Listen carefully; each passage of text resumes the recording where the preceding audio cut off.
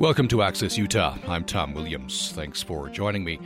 Air quality is on all of our minds, in our lungs. We're having problems, some of us breathing. It's the bad air. The storms of the weekend cleared it out again a little bit, but inversions will be with us. And soon enough, the bad air will start building up again. At various times, various areas of Utah are rated as the worst air in the nation. That includes this season as well. And we have air problems in the summertime. And citizens in increasing numbers are banding together in a grassroots movement to try to move government officials or try to circumvent government officials who they see as not moving sufficiently on this in this area. And to that point, you probably saw the report last Wednesday. There was a rally at the state capitol. And there's a picture in the Tribune, a man wearing a gas mask. You see a lot of people around wearing face masks. And we're all wondering what we do about this. So the questions we're throwing out to you are, what are some ideas to reduce the air quality problem? Can citizens bypass government, or should our focus be on getting government to do something? And if so, what? We bring in, on the line with us, University of Utah student Carl Ingwell, who was one of the people behind that rally at the state capitol, and his Facebook petition, or initiative, Let Governor Herbert Know That We Can't Breathe. Mr. Ingwell, welcome to the program. Thank you. Appreciate you joining us. We also are joined by retired Administrator Marjorie McCloy. She has a petition out there, interesting petition to Governor Herbert, clean up our dirty air. She's saying Governor Herbert should follow the advice of more than 60 physicians who requested that he declare a public health emergency in Salt Lake and surrounding counties due to the prolonged inversion. Ms. McCloy, welcome to the program. Thank you. In studio, we have with us Professor Jean Lown from Utah State University. She has a very interesting idea. She's getting a online drive. I think at this point an email drive, but it'll take whatever form it needs to seek contributions from people, understand, Professor, to get up some money to do a competition to see if we can come up with some ideas. Yeah, I think that we need to tap into the best brains that we have and on our campuses. We should do this statewide, but I can just try to start something here at Utah State. Tap into people's brains. What's the best way to approach this? And you say in your email that we need to get to involve some behavioral psychologists. So I think you have, with our other professor from USU here, Amy Odom. Thanks for joining us. Thank you. You were telling me before we went on the air, Professor Odom, that you probably represent a lot of people who are sort of been wondering about this, but they're kind of stuck at what to do. Yeah, I think the other day I was really struck. I was thinking to myself, someone should really do something about this terrible air quality. And then I realized maybe that's us at this point who need to do something. So I'm just in the beginning phases of thinking about how I can bring my expertise and try to get other people in the community, whether were born here, whether they moved here as adults, to start thinking about what we can do. Well, and we'll come back to you to talk about that interesting, that important line, because a lot of us are, grousing about it and wondering about it. What do we do about it? And a lot of times you just put it away. It's just too much to deal with. You have an interesting quote to Mr. Ingwell in the Salt Lake Tribune. You said the idea for the campaign came about when everybody you were talking with was talking about this, joking about it, grousing about it. And then you say, I got to thinking, why is there such a disparity between public opinion and public policy? So that's the pressure point that you're trying to push, I guess. Yeah, that's correct. What I just think that it is a big issue here. I'm personally along the Wasatch Front, but it is a big issue here, and it sounds like it's a major issue up there in Logan too. And people care about this, and it's just that the government seems as if it's not so much. So my goal was to try and just, let our government know that we do care about it and we do want to see some change, and that they are our elected officials, and we'd like them to work on the issues that we're most concerned with. So what do you want? I think originally you were going to jam Governor Herbert's voicemail box and such, and then you thought you got together, I think, with Ms. McClure and Ms. McCoy, and decided to have a rally. What are you wanting Governor Herbert and other officials to do? I just want them to look into some policy changes that would positively influence our air quality in Utah. I think it's as simple as that. And is it your feeling that the air quality is not sufficiently high as a priority? That is my feeling, yes. It's up until this week, the legislature hadn't even looked at it. There are some bills that have been sponsored this week, and I'll be interested to see where those get us. So keep an eye on that throughout the week. Tell me about the rally. Was it as successful as you wanted? I think it was successful. We had 150 to 200 people there that were all really energized about improving our air quality and letting our government know that we wanted some air quality improvements, and it was a good time. It was a lot of fun. It was a great learning experience, and we'll have to see how well received it is by the people we are aiming it towards. Did you have interaction with any government officials? Were you able to talk to anybody of that kind? We were not, other than the lady that was the head of constituent services. She received Marjorie's petition, and Marjorie can probably actually talk a little bit more on this than I can, because she was the one that was actually delivering the petition. And so, yeah, I think that question is better for her. Let me turn to Marjorie McCloy. I understand you're a retired administrator. Yes. And on your petition, you have a petition background. By the way, you can find this on signon.org. You say, I'm a healthy, fit 64-year-old woman, yet I'm wheezing and coughing from our filthy air, and an X-ray now shows I have irreversible lung damage. You're one of those that has really been physically affected by this. Yes, I am, and that, along with when that happened to me, and around the same time that I saw the letter from the physicians, which now has over 300 signatures. It had 60 when it was first delivered to the governor, but now it has over 300. These are pulmonologists, cardiologists, pediatricians, emergency room physicians. When I saw that petition had been ignored, and I read the petition, I just thought to myself, I just can't stay silent anymore. So somebody has to do something. The government's not doing anything. Somebody has to do something. So I started that position on signon.org. It gathered more than 1,000 signatures a day. So what are you up to now? Well, the cutoff date was the rally. The petition is still open, but at the day of the rally, we got another 1,000 or so signatures. When we delivered it, it was at 7331. Now it's at about 8,700, but it hasn't gotten much since the rally, because that was really the flashpoint.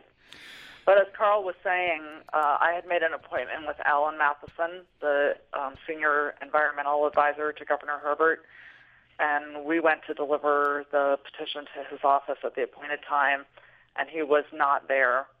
And eventually, it was very disorganized. There was only one person in the office. She was on the phone. Eventually, the constituent services woman came out and took the petition. But then we had a large group of energized people, as Carl was saying, and they wanted to do something. So we went upstairs to see if we could actually enter the legislature, but we weren't permitted to do that because we were carrying signs, and we were just a little bit rowdy, I have to say. And so then someone saw Lieutenant Governor Bell entering the office downstairs, so we all went down to his office and we asked to speak with him. And he, I would say, he literally ran into his office and closed the door and refused to come out. Wow! So we felt quite disrespected. And the next day I emailed Mr. Matheson asking him why he hadn't been at the appointment and explaining that we didn't feel good about our treatment at the governor's office. And I didn't get a response from him until about 4 days later, so I was surprised that it took him that long to respond. When he did respond, it was a thoughtful response, but I still felt overall the feeling that I was left with was that we were a nuisance rather than an important part of the constituency. So it sounds to me like you're feeling this disconnect that Mr. Ingwell was feeling between public opinion, public unrest, public anger, and public policy. Absolutely. One of the things that's been bothering me is that Governor Herbert his response to the rally came via Twitter because he was in Washington, D.C. that day, and his only response was that it was everyone's responsibility and that it was up to the people who drive their cars to do something about it. So although I agree that it is everyone's responsibility, we need leadership from the government, because I think we've proven over the history of mankind that left to our own devices, we're going to make the choices that are convenient to us. And although there are some people who will behave responsibly in their automobiles, that's not the majority of people. And it's the role of government to impose regulations to help people act in their best interests. And without that leadership, that's never going to happen. So let me pose a hypothetical to you. Say government never does act, at least in the next few months or a year or whatever, in the way that you think is sufficient. Do you think citizens will be able to do an end run around government to solve this problem, or is government going to have to be part of the solution? Well, I'm not sure what the answer to that is. I'd like to think the government would do something, and they have made these small concessions now, but it's interesting to me because when I was pushing them to do something about idling, because there already are idling laws in place, but they're not being enforced, and I feel there needs to be a PR campaign to educate people. It's going to be hard to enforce idling restrictions, but if there's a PR campaign so people understand why idling is bad for the environment and also bad for their cars and their pocketbooks, maybe something would happen. But Mr. Matheson's response to that was idling is 1% of the air quality and it's not worth trying. On the other hand, they want to restrict the sale of hairspray that has chemicals in it. Now tell me that's not less than 1%. Mm-hmm. So they're coming up with proposals like shutting down the open-air grills or restricting the emissions from open-air grills in restaurants. Good idea. I mean, I agree it's an all-of-the-above approach, but the all-of-the-above approach has to include greater restrictions on the big polluters like Kennecott and Holly Refinery. Not to say that these people can't have their expansions if they need to, but in that case, then they have to prove that there's not going to be any more net emissions, and those emissions have to include the motor vehicles that are delivering the crude to the refineries.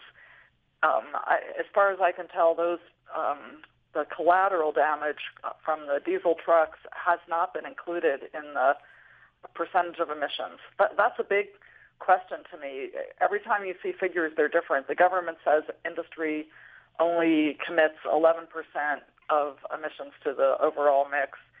And I see other reports that say it's up to 50 or even more than 50%. So I'm not trying to say one person is, lying and the other person isn't, but we need to get an unbiased opinion as to what is the actual mix here, because we don't have any kind of a road plan without that. How do we know how to address the problem if we don't know exactly where these pollutants are coming from?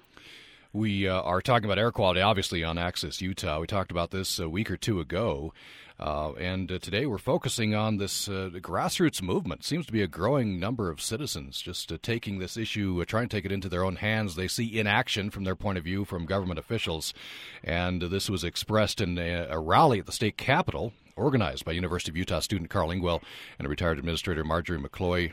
They have a Facebook initiative and an online petition, respectively.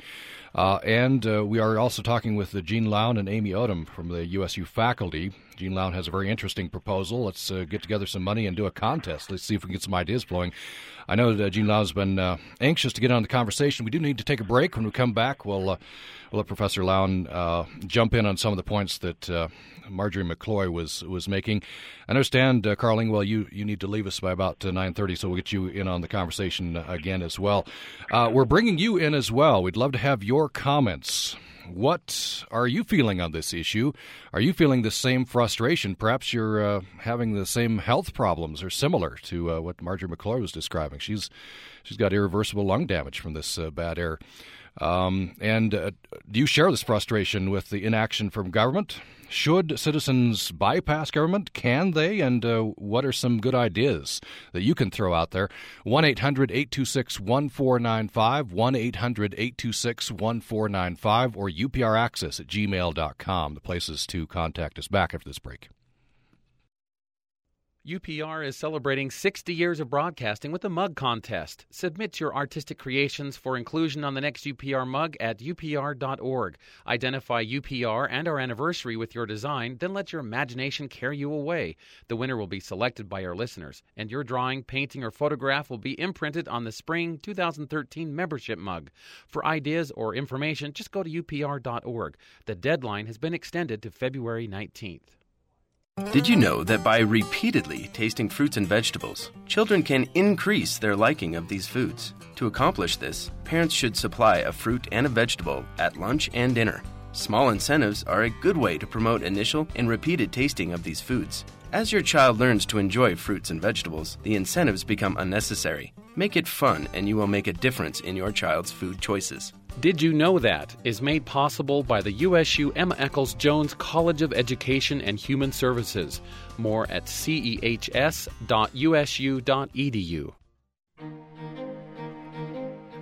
Thank you for joining us. It's Access Utah. I'm Tom Williams. We're starting out the week once again talking air quality, and the air quality has been bad. It just seems especially bad this season. We did have a little reprieve with some storms, but soon enough inversions will build back up, and with it, the very poor air quality. Sometimes various areas of Utah are rated the worst in the nation, and it's really affecting some people's health, including one of our guests, Marjorie McCloy, one of the organizers of this rally that you saw reports of. Maybe you were joined it. If you did, we'd love to hear your experience there at the state capitol on Wednesday.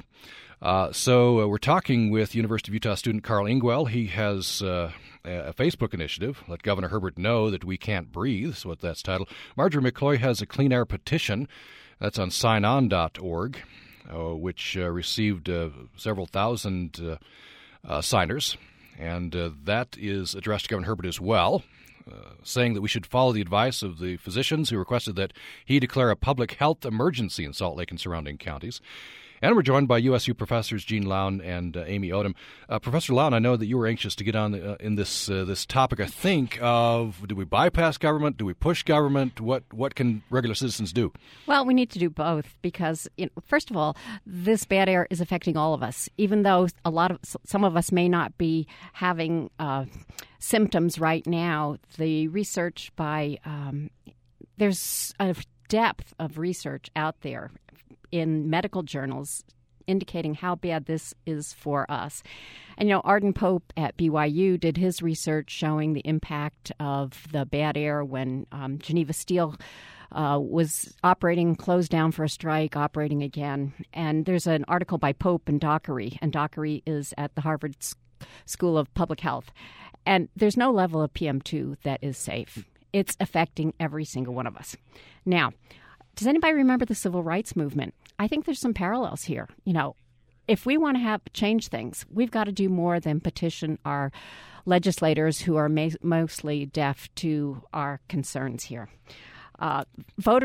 People need to register to vote. They need to think very carefully about who they vote for. They need to express their opinions to their legislators.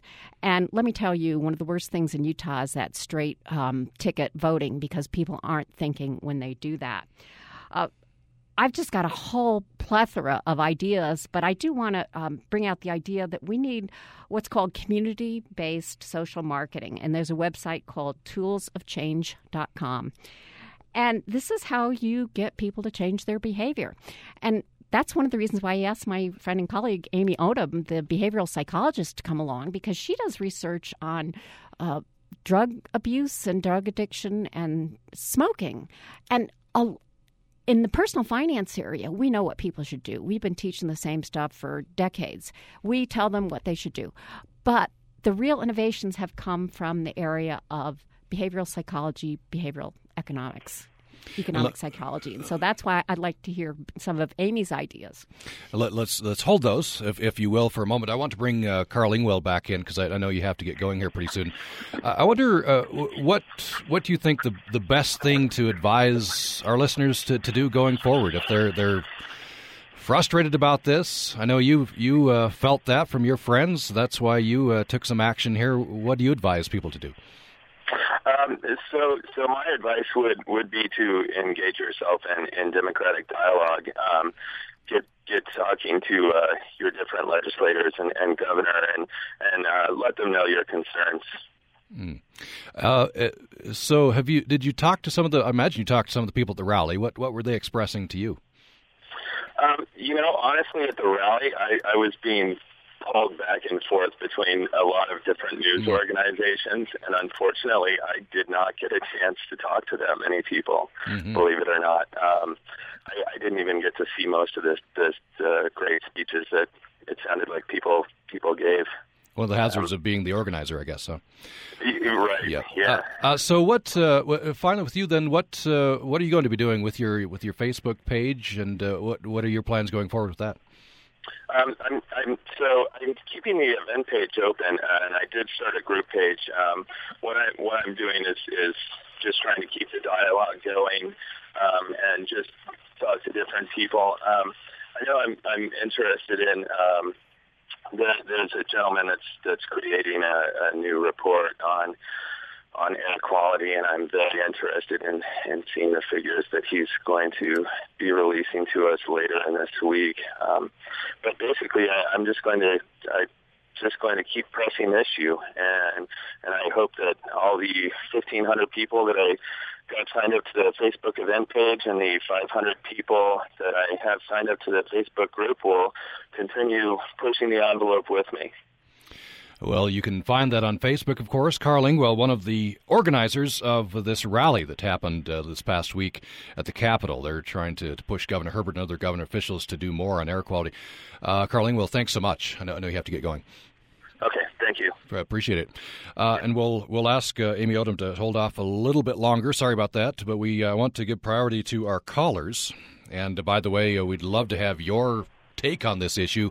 You can call us at 1-800-826-1495, 1-800-826-1495, toll-free. Or you can email us at upraccess@gmail.com, upraccess@gmail.com. The questions we're throwing out to you are, do you share this frustration or not? Do you think government is doing enough or not? Do you think if government can't be moved on this issue, can citizens bypass government on this issue? And what are some good ideas for reducing air quality? And we turn next to Mel and Laverkin. Mel, welcome to the program. Good evening or good morning. Seems to me that we're trying to close the barn gate after the horse escape. If what we hear is true, that is, smog is caused by, number one, internal combustion engines. There's a lot of them out there on the highway.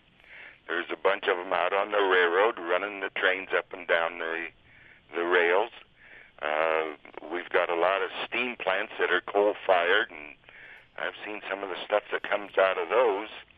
And, of course, last but not least, we have the fireplaces in various homes. Now, when I say we're trying to close the barn after the horses escaped, it seems to me that this problem started many, many years ago by issuing too many building permits and letting people move into the area. If more people cause more smog, the thing would be obvious. So you're saying so that would seem to imply that you don't have a whole lot of hope for a solution going forward. Not now. Okay. It started when we started letting too many people into the area, and I'm a move-in also. I come from California, and I bought a home that was already built up and used, and the people sold out, and I bought it, but the home was not built especially for me. But if you look out there in Salt Lake Valley on the southeast corner, a lot of brand new homes going up. That means more people, more smog, more cars, etc. Good, thanks, Mel. Appreciate your perspective. Okay, thank you. Mel called 1-800-826-1495. We encourage you to do so as well. And before we go to the next caller, let's go to Amy Odom has a perspective on this.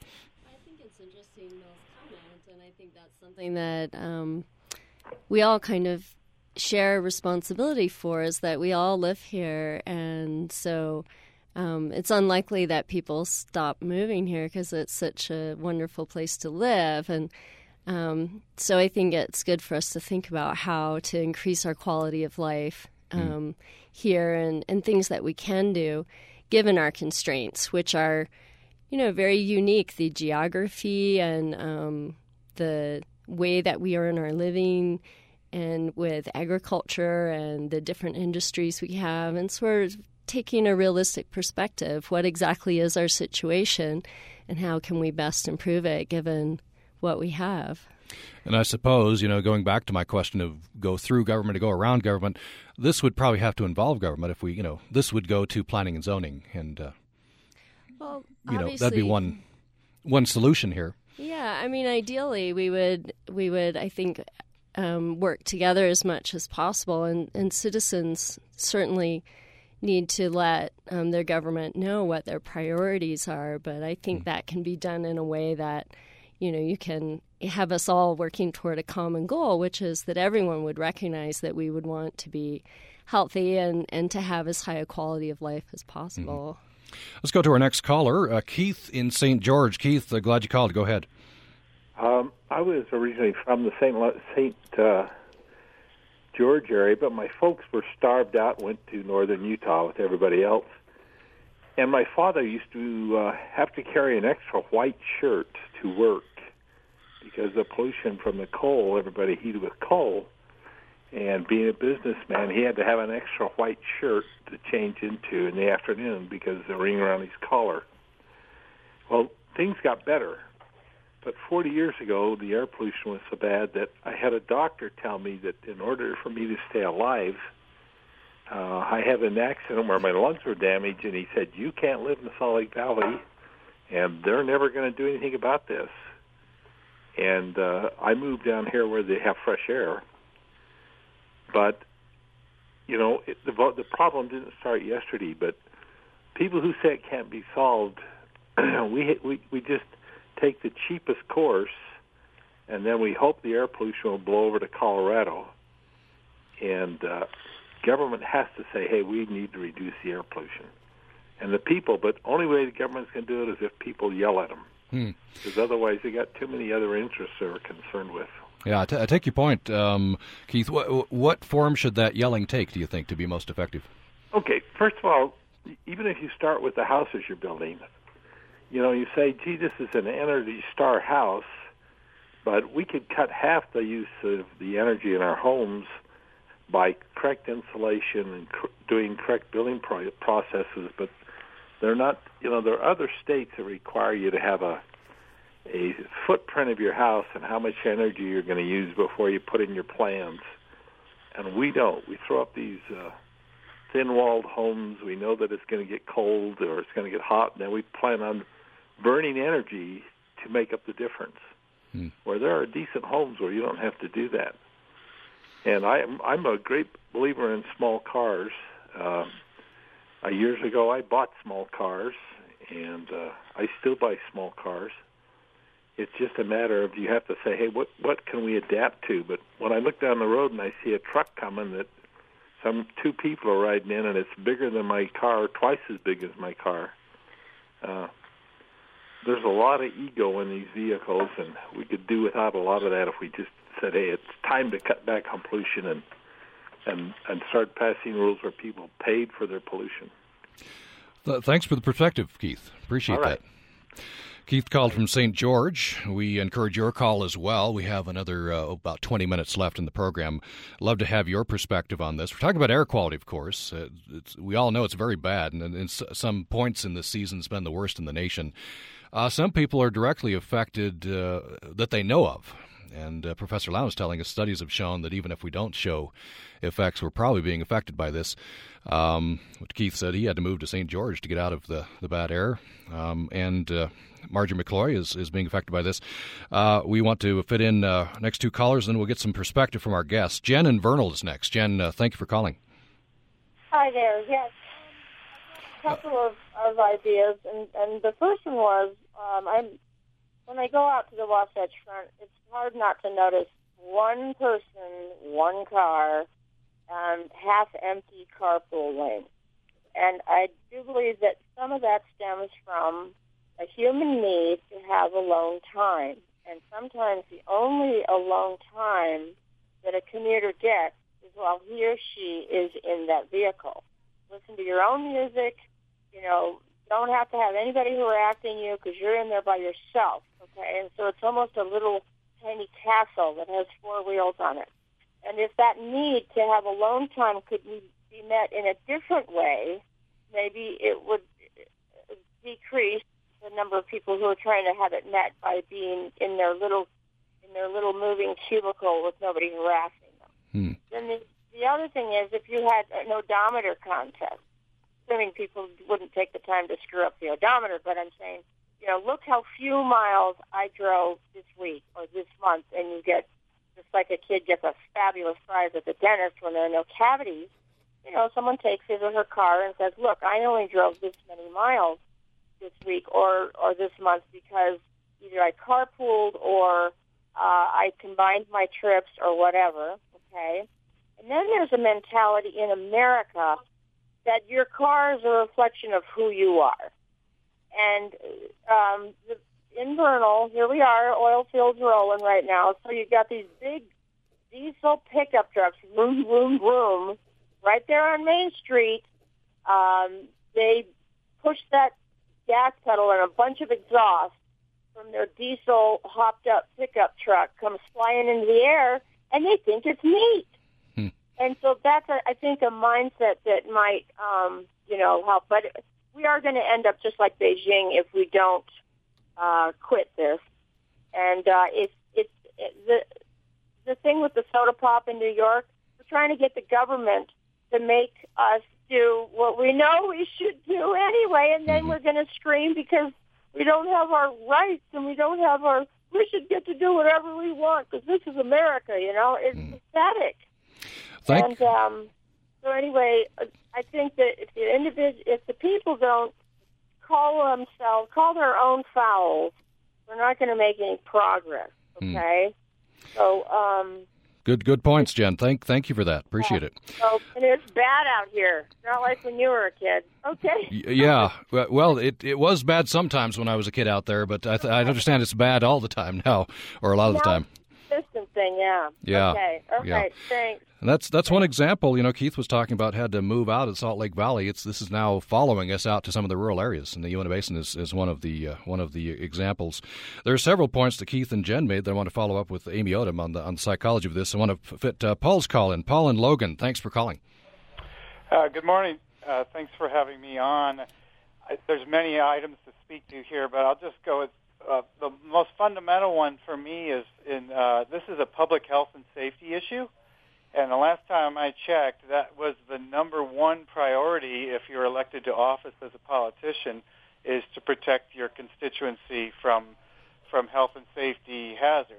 And I just think it's abominable that our politicians here in Cache Valley, but it sounds like in Salt Lake too, are kind of turning their head the other way or putting their head in the sand.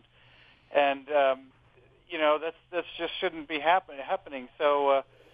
We can do things as individuals, but government has to step in and take a lead, and it's affecting all of our health. I just think it's time for government to act. Sounds like, Paul, you would support Marjorie McCloy's petition to support physicians who have requested that Governor Herbert declare a public health emergency. You think it rises to that level? I do, and I'm very frustrated with our government officials who are saying this is just a few days a year, when really there's a lag time before and after these peak events. But also we have ozone building in the summer. This is a year-round phenomenon, and I would totally back Marjorie and your other guests today. I really appreciate what they're doing, but we need to get this up to another level, and our government is not being responsible. That's my opinion. Thank you, Paul. Appreciate your call. Sure. You can call as well. We have another 15 minutes left in the program. We'd love to get your perspective. 1-800-826-1495. We're asking you, what should citizens do about this air quality? How to push government if you feel government's not moving sufficiently on this issue, or should citizens bypass government? And is that possible? 1-800-826-1495 or upraccess@gmail.com. We need to take another break. When we come back, I'm going to address some of these psychological issues that you might call public behavior issues to Amy Odom. We'll bring back in Marjorie McCloy talking about her petition, following up on Paul's comment, and we'll talk about this competition that Jean Lown is wanting to get together, get some ideas. Jean Lown is saying this raises to the effort. We need to get a U.S. effort similar to that beat the USSR to the moon, sort of a space program effort on air quality. All of those issues to be discussed. Hopefully your call as well. 1-800-826-1495 following the break. On the next Putumayo World Music Hour, we'll visit several countries where Portuguese is the principal language. Countries such as Brazil, Mozambique, Cape Verde, and Angola.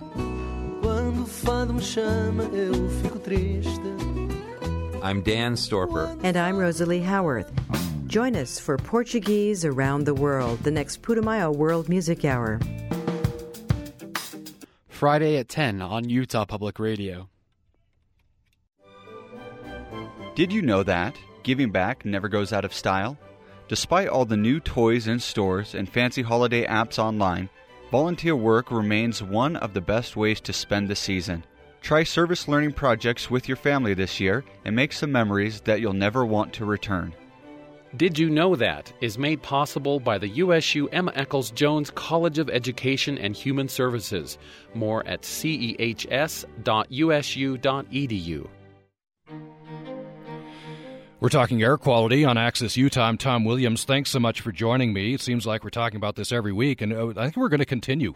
This is just such a problem that the people are thinking about, talking about, rallying at the state capitol about, getting petition drives about.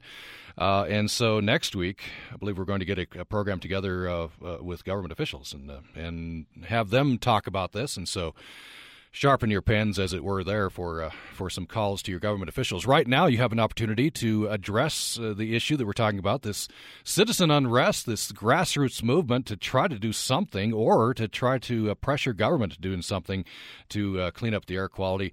This is affecting a growing number of people very directly and obviously. One of those is one of our guests on the program today, Marjorie McCloy. We go to her next, who was part of this air quality rally at the state capitol. I want to maybe to address this, what your petition is actually asking Governor Herbert to do, and what are some of the ideas that you're putting out there you think that Governor Herbert and other government officials should do? The petition, and I was really new to this whole process when I submitted the petition, and the petition basically asked for leadership and to pay attention to the opinion of experts like the physicians. Since I put out the petition, I've just received so many emails from concerned people, and a number of good ideas as well. And I agree with your other guests that there's no shortage of good ideas. There are so many good ideas that I can't believe if we didn't just put our minds together, we couldn't come up with something that would work. And Governor Herbert keeps saying it has to be legal, affordable, and something they haven't tried before. Well, the third is just dead easy because they've tried almost nothing.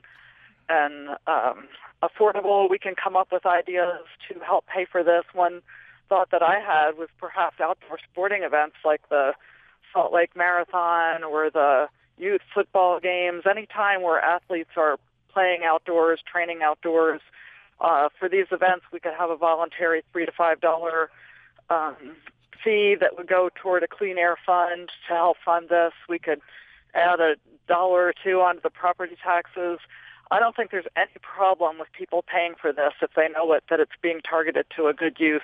People are willing to make sacrifices for their health, and that shouldn't be any problem at all.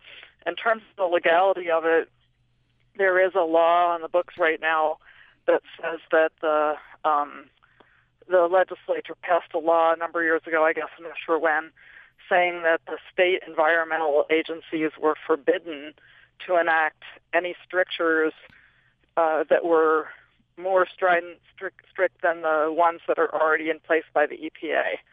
So that's just absurd, because the EPA restrictions are general nationwide restrictions that apply to places like Texas that have big, wide open spaces with plenty of air. And the geography in the Cache Valley and Salt Lake Valley is completely different. So we obviously need things that are more strict, and the legislature could correct that in a heartbeat just by annulling that former law. And they don't even need to, because the governor has the power under that law to vote in the emergency, public health emergency that the physicians were requesting that he do. So, in his own words, he, has these three things that really don't stand up to it if you actually look at what can be done. Let's bring in Ian and Logan, and then I want to talk to Amy Odom about some of the psychological and behavior aspects of this that were brought up by several of our other callers. Ian, welcome to the program. Glad you called. Yeah, thank you. Go ahead with your comment. My comment is I think this is a belief that's shared somewhat in Utah, that any government fix isn't one that's going to really work. I feel that government gets bogged down way too easy. And so I'm really interested in the idea of getting the populace to move on its own. And I'd like to hear some discussion on, and this maybe not on the show, but just I'd like to start a discussion maybe that is on how do we incentivize people to do it on their own rather than maybe coerce them through the government. Something like a rewards program, or like you were saying with the football games. I think people are more than willing to do it. I live here in Cache Valley, and it's not fun to breathe the air in the winter. And so I want to know, is there a push to do it just as a populace without any government intervention? Yeah, well, coincidentally enough, we have some people in studio here, Ian. So thanks for the call, by the way, and appreciate your ideas. Let me go to Jean Loud. What is it? Detail maybe your idea. Well, I was thinking the other day that the legislature should put up money for grants and prizes and have a contest, have a grant competition among the faculty at our wonderful universities to come up with the best ideas, figure out what are the most effective strategies, and then have a competition among students to come up with new and creative ideas, get people on board for it. And that made me start to think about my colleague Amy Odom, who's a behavioral psychologist. And there's so many ways to get people to do things besides coercion, besides government restrictions. So I'd love to hear some of Amy's ideas. Let's hear about this. One, maybe starting with, I think this is what a lot of us feel is we know there's a problem. Obviously, you breathe the bad air. But Tom, really, there are a lot of people that don't know. I've talked to people here not in the acknowledging Valley. the problem. They honestly, they don't know. If they don't read the local newspaper, if they're not listening to Utah Public Radio, a lot of people don't know. They don't want to know. They don't want to acknowledge how bad it is. So first of all, you can't assume that everybody knows. Oh, interesting. Do you agree with that? Well, I think certainly if people aren't aware there's a problem, then we can't be expected to act effectively if we're not aware there's a problem. The interesting thing that the psychological literature shows is that being aware that there's a problem actually it can be effective for some people, but for a lot of people, just you can know perfectly well that something's bad for you or that you shouldn't, take exercise or eating or something like that. There are very few people who aren't aware that they should be exercising or something like that. But yet, if you look at the percentage of us who actually exercise regularly, it's quite small. So awareness is only one piece of the picture, as Jean indicated. And the funny thing to me is I'm probably best qualified to tell you why this is such an intractable problem, which is that there are a number of key features about the air quality that make it a really difficult problem to solve. One is that you have diffusion of responsibility. So any one individual's contribution to the air pollution is not that significant. So my driving my one car, it's not the entire problem. none of us is responsible for the entire problem. We all are responsible for a teeny tiny bit of the problem. And so my teeny tiny share is insignificant, but it's only when you put all of our teeny tiny shares together that you get a big problem. So that makes it very difficult for any of us as individuals to act effectively because no one person is contributing to the entire problem. The other thing is that the consequences are fairly delayed. So exposure to the particles or even, when you're driving your car, when that actually affects things, many of the consequences are delayed. And so whenever you delay consequences, they're much less effective. The other thing is that the chance that any one of us would develop a particular problem is not 100%. So if you walked out on a red air day and instantly were struck dead, we would do something about it. I could imagine.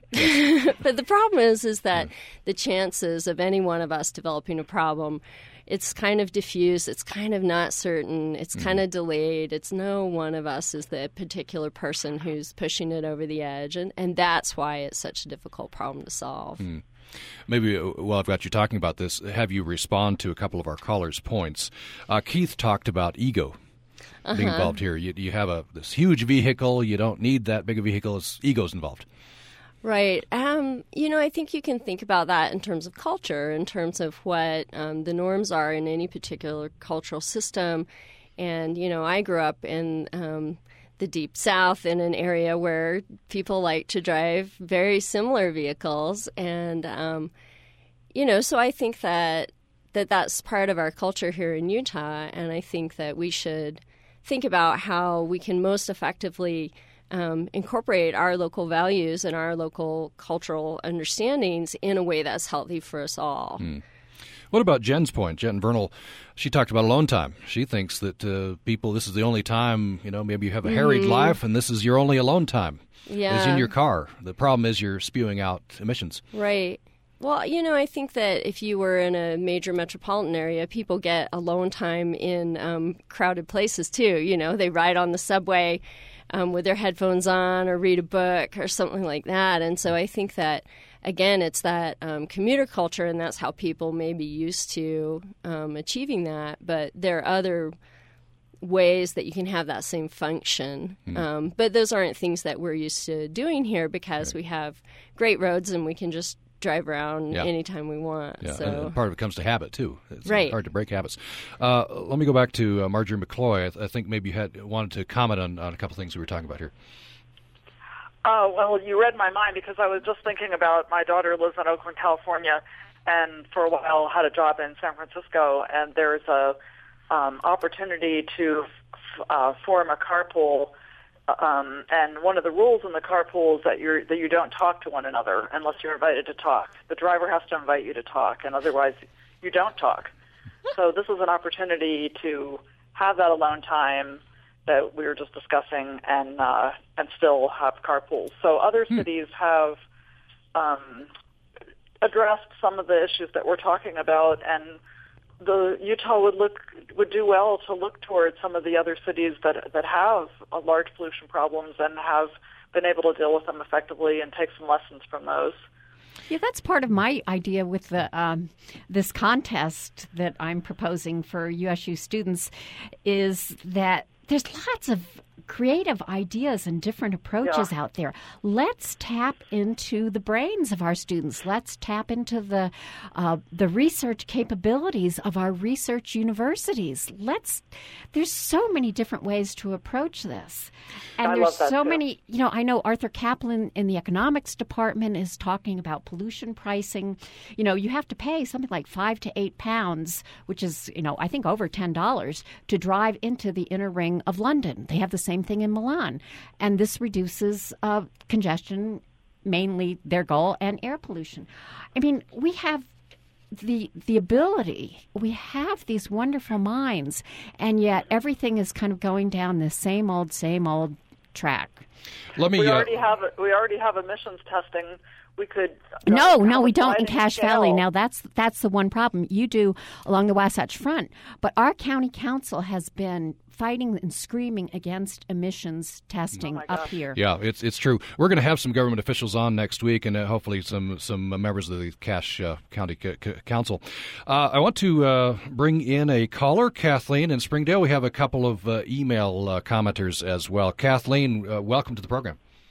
Yes, thank you for taking my call. And it seems that the topics that have been brought up in the last couple minutes are what I wanted to address. And that is that, I'm from the East and Philadelphia, and we had bad air. And then my brother presently lives in L.A., and he says that a lot of his friends who grew up in L.A. says the air there has improved over the last 20 years. However, in both of those states, you have stringent emission testing, you have scrubbers on smokestacks, and you have idling laws that are enforced.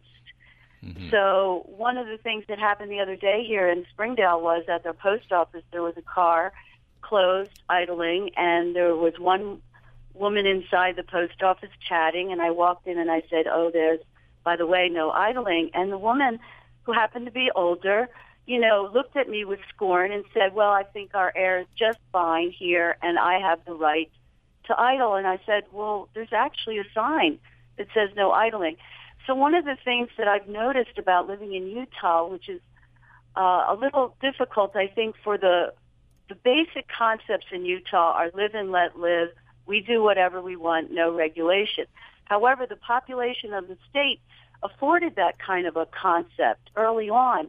But now that there are so many people moving here, I teach in St. George, I live in Springdale, the population, I've only been in the area for the last 10 years, has already skyrocketed, and there's still this old concept that, oh, it's all going to be all right if we pray and are nice to each other. And I feel like the lessons that other places in the country learned 20 years ago when the environmental movement was more supported are just disdained here in Utah, as if caring for the earth and the air and each other's lungs is against the Republican concept of use it, we have the right to do what we want, private property, private air, private whatever.